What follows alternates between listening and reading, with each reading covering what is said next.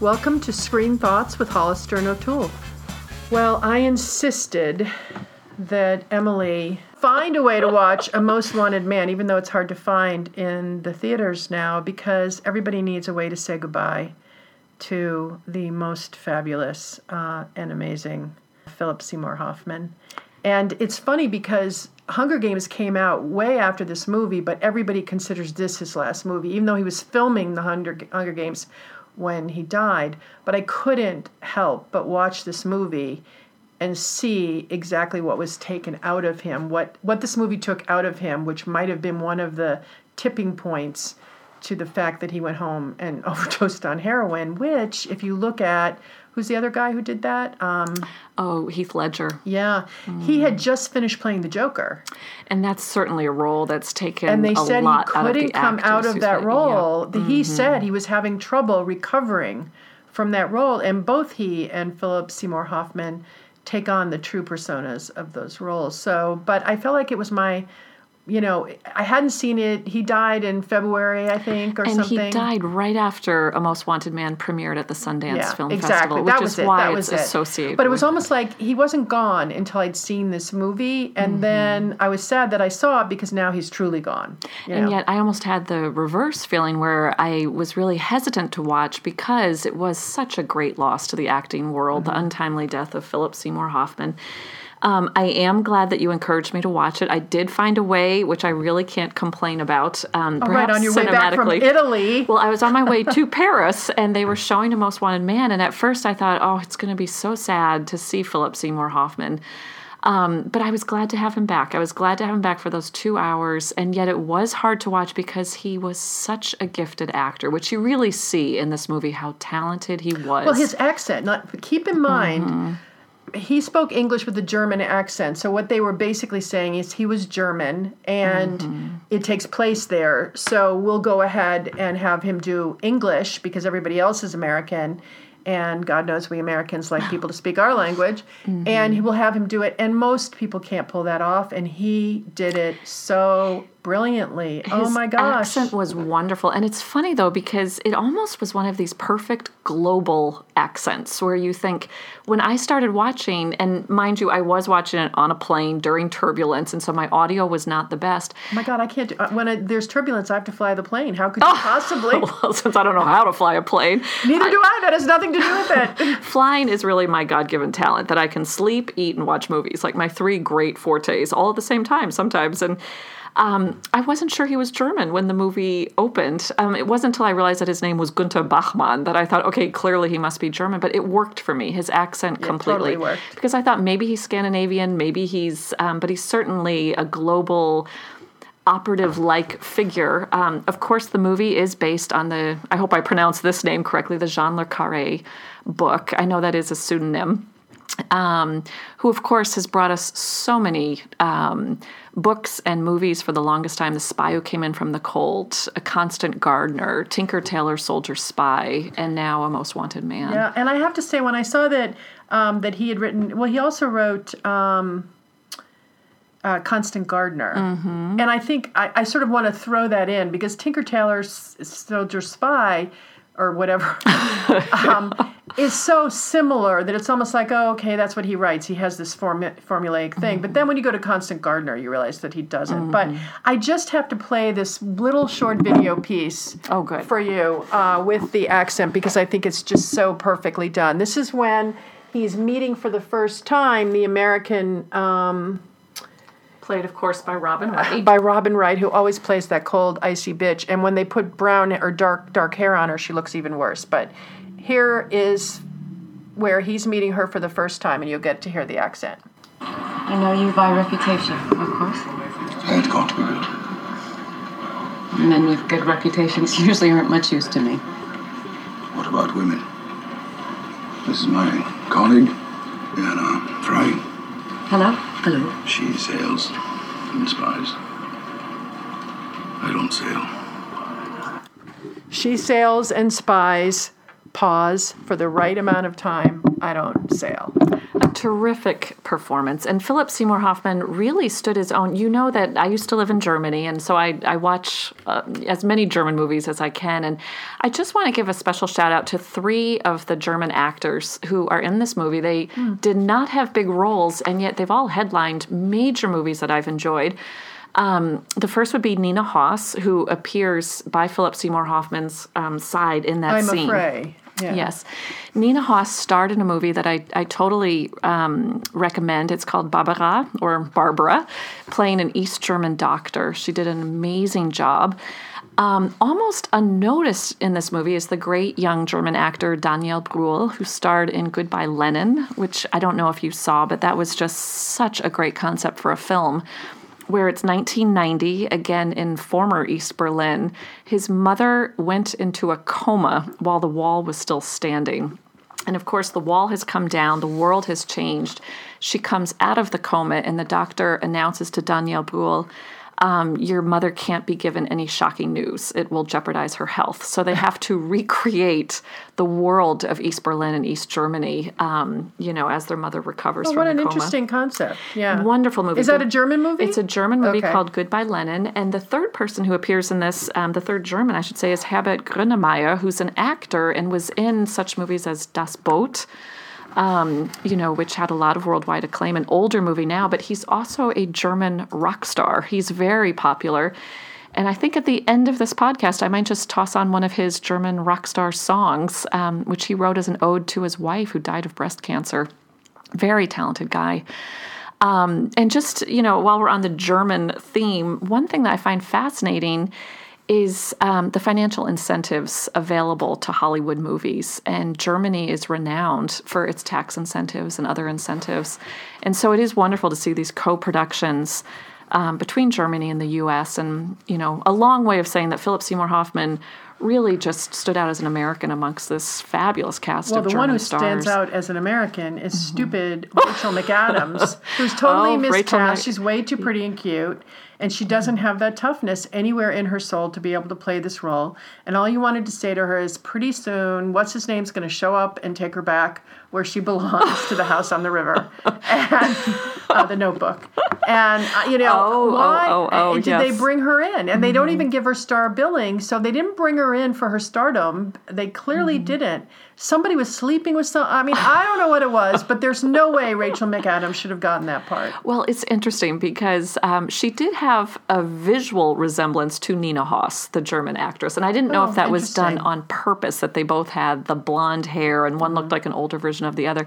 It was a curious casting choice to make her do the German accent. And by the way, it's the only one that I thought was totally off. And also, Robin Wright Penn has got to start playing other roles. Now, of course, just Robin Wright. Oh, sorry. Yeah. Okay, right. Bitter person that I probably would be were I her. But I have to say, she's going to get typecast. She's playing the same role in all of these shows and all of these movies, and she's got to be careful. Interesting. It is very much like her House of Cards role. Well, House of Cards, and even Message in a Bottle, where she just doesn't show emotion. She's going to have to dig deeper. She reminds me of Madonna. Really? Yeah. Well, and maybe because of Sean Penn. Oh, yes, your inner psychologist is coming out. That was his true love, was Madonna. But the reason she reminds me of her is because there's a sameness to everything that she does. Excepting, of course, The Princess Bride. Oh, well, I only see Mandy Patinkin in that. I have to say, too, I saw Robin Wright not that long ago in a movie where she played an Australian. And her accent was fabulous. She sleeps with her best friend's son, that one? Played by Nicole Kidman's real-life best friend. Yeah. Yes. Well, I think the casting was really good. I just think Rachel McAdams, was sort of like, where's Waldo? And, she just didn't Especially belong. when you could have gone to a German actress to play the German lawyer. Like Diane Kruger would have been a fine choice and kept the financial incentive. And I have to say, the ending of this screenplay was really, really, really good. And what's really interesting about that is you thought you were finished. In other words, you thought it was winding down in those last few seconds. And, again, we won't spoil it totally. But you just don't expect that end. And it was brilliant. And it was almost the crowning glory on how you can't trust anybody in government, period, end of sentence. It's not over till it's over. It's interesting that you say that. I'm glad that you do, because The beginning of the movie I found a little slow. It was And slow. it could be, okay, because I wasn't sure if it was my jet lag or the But I fact didn't that I care was because flying. me and Philip were having our last moments together. Well, and that is true. And yet, I would have sat there all day if they needed me to. but I'm glad I stuck with the movie because it became more and more riveting. And I know that Jean Le Carré, he's known to be a more internal writer. So he's not the person that writes these action thriller spy movies. It's much But more... he wrote the novel, not the screenplay. Right. The interesting thing, too, about Jean Le Carré is that he was a spy. He worked for the British Foreign Service. And I believe a lot of the people of his time, their identities were made known by somebody who kind of blew the whistle. Yeah, well. And he became a full-time writer and has been writing for decades.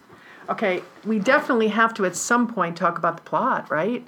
But can I just say, it's very hard for me, maybe because I went to the University of Nebraska and you went to Harvard. It is really hard for me to follow these spy stories with these complex plots. And do they need to take me all those different places? Because I was confused from the get-go. And I think that was the intent. But I think something that was very well done is that... the movie centers around the most wanted man who is either a Chechen rebel and a terrorist or someone who had the great misfortune of being born to the wrong father. And so while he is suspected of being a terrorist, you really don't know. It's just so overshadowed by doubt, which makes one think that, again, in this world of operatives and spies, it's very difficult to ferret out the truth of who is good, who is bad, who is doing what out of good intentions, bad intentions. Which, by the way, Homeland also brings that home in a really, really strong way. It's just that I can follow Homeland, and I couldn't follow this. I tried. And probably if I went... I was so busy watching him and listening to him, and it being about him for me, the experience about him, that I probably lost a lot of the cues. And if I were a smart girl, I would have gone and seen it again. I think it's the kind of movie that you do have to pay attention to the plot very, very carefully to follow it. Mm-hmm. With all the twists and turns, it's a lot. It's a lot to take in. It's funny because maybe I really didn't follow it. I didn't feel as though there were that many twists and turns. I felt as though it was slow and internal. Mm-hmm. Well, nobody trusted anybody except for, poor Rachel, who, doesn't know enough not to trust people. But it just seemed to me like, oh, okay, did we need all of these... I don't even know if we needed all the characters or all the backstory. There's a lot of backstory. Well, I thought it did a good job of showing that slide where you start to lose the line between right and wrong, good and bad. What is the right thing to do? So Rachel McAdams was supposed to be playing a German attorney representing people seeking asylum. And there was a great line, of course, wonderfully delivered by Philip Seymour Hoffman, where he said, you're not a lawyer, you're a social worker for terrorists. And I think, again, it set it up, that dividing line, very well. Was she on the right side? Was she fighting the good fight? Well, I think it does beg the question, which I think in politics we look at all the time, and I do follow politics a little more carefully than Emily because I'm an idiot is why. And that is, how many bad things are you allowed to do the right thing? Mm-hmm. And for me, that's a question I would like to ask a lot of how many bad things can you write off doing to do the right thing? And this is a perfect example of that. Philip Seymour Hoffman. What will we do without him? I'm so sad to see him take that early doorway out, as so many great people who really believe the parts they're playing, And that's so true. I know this has been said of him before, but I felt as though Philip Seymour Hoffman always inhabited his characters completely. So I never feel his acting. I think he is Günther Bachmann. Every movie I've ever seen him in, I don't feel a script. I don't feel him doing lines. He's so convincing, really, in everything he's ever done. You know what I watched this weekend in preparation for this, actually? Oh, I should have. No, and not The Master. Because, those are films where he's so big. And I felt like in this film, it's not his most memorable performance. It's not going to be. It's a great performance, but it's not his most memorable. Which is the one he was in with Ryan Gosling and George Clooney? I don't know. The poster was fabulous, where it's the cover of Time magazine, and half of it is Ryan Gosling's face, and the other half is George Clooney's face, and it's all about a political candidate. Huh. It's The Ides of March. Oh, I don't think you never I've seen saw it. Oh, you've got to see it. You're such a political junkie. He did an amazing job where, there's George Clooney as a candidate running for office, and Ryan Gosling is the new up-and-coming Bradley Whitford-like character from The West Wing. And Philip Seymour Hoffman is the one who feels as though he's getting shoved to the side. Huh. A bit of a backstabber. I will definitely look it up. And yet he did such an amazing job playing vulnerable later in the movie. I will definitely look it up. Mm-hmm. So I will watch it for sure. But Almost Famous is what I saw him in. He was in Almost Famous? Oh my gosh. He plays the writer, who sort of walks our protagonist through how to deal with all of it. That was Philip Seymour Hoffman. And it's wow. the reason I watched it was because when I thought of his roles, and I thought this is not he's not the Master, he's not Capote, it's not where he's taking over the screen for the entire time, and all it is the Philip Seymour Hoffman show. This is a role where there's a whole group of things happening, and the plot is bigger than the star, and. So for me, Almost Famous was a good one too. He knows so few actors can play both the leading person and a secondary person. He knows how to work with the cast. He knows how to not take the scene each and every time. Mm-hmm. He knows how to slow down or speed up or whatever's needed to make somebody else look good. Right. And he is a giver. The guy was a giver. He really was. And I remember a few years ago reading about how he was always looking for roles that would challenge him and scare him, where he... some of the best actors always say this, where if they're not sure they can pull off the role, they know it's a role they should be taking. And then we have to say at the end of this, I don't think there's anything else I wanted to sort of bring up around it, but you have to see A Most Wanted Man because this is how we lay him to rest, and it's an important thing to do. But also, The Hunger Games, he, is very prominent. Apparently, they were in the middle of shooting it, and so the second half of this third part of the trilogy, you're not going to see him. They sort of wrote him out because he had not finished playing all his roles. But he's very, very good in The Hunger Games. Mm-hmm. Again, an ensemble player. He knows how to sit in a room with others and take the back seat, but still stand out as his own space. And I would say that you should definitely go see The Hunger Games. I mean, yeah. I will definitely miss Philip Seymour Hoffman. I remember the first role I ever saw him in was a movie filmed in Boston, where we're recording today, Next Stop Wonderland. Did you ever see it with Hope Davis? Nope. It's a small role, but, I'm going to say a pivotal one. Fond Farewell. Fond Farewell. Great talent.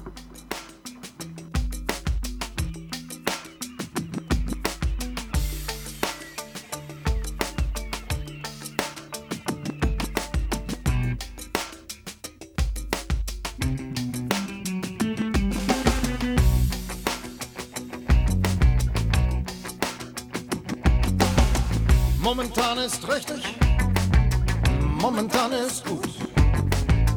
Nichts ist wirklich wichtig, nach der Ebbe kommt die Flut. Am Strand des Lebens, ohne Grund, ohne Verstand, ist nichts vergebens, ich baue die Träume auf den Sand. Und es ist okay, alles auf dem Weg. Und es ist Sonnenzeit. Unbeschwert und frei. Und der Mensch heißt Mensch, weil er vergisst, weil er verdrängt und weil er schwant und stellt, weil er wärmt, wenn er erzählt und weil er lacht, weil er lebt, du fehlst.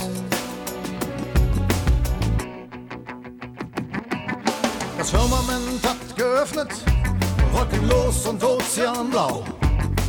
Telefon, Gas, Elektrik, unbezahlt und das geht auch. Teil mit mir deinen Frieden, wenn auch nur geborgt. Ich will nicht deine Liebe, ich will nur dein Wort. Und es ist okay, alles auf dem Weg. Und es ist Sonnenzeit, ungetrübt und leicht. Und der Mensch heißt Mensch, weil er irrt und weil er kämpft und weil er hofft und liebt, weil er mitfühlt und vergibt und weil er lacht und weil er lebt. Du fehlst. Oh, weil er lacht, weil er lebt. Du fehlst.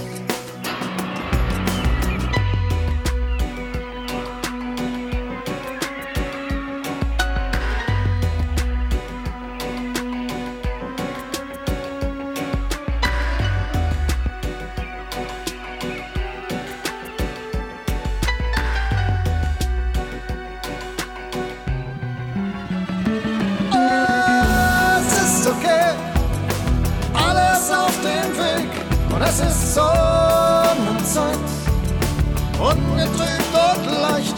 Und der Mensch heißt Mensch, weil er vergisst, weil er verdrängt und weil er schwant und glaubt, sich anlehnt und vertraut und weil er lacht und weil er lebt. Du fehlst. Oh, es ist schon okay, es tut gleichmäßig weh. Es ist Sonnenzeit, ohne Plan, ohne Geleit. Der Mensch heißt Mensch, weil er erinnert, weil er kämpft und weil er hofft und liebt, weil er mitfühlt und vergibt und weil er lacht und weil er lebt. Du fehlst. Oh, weil er lacht und weil er lebt. Du fehlst.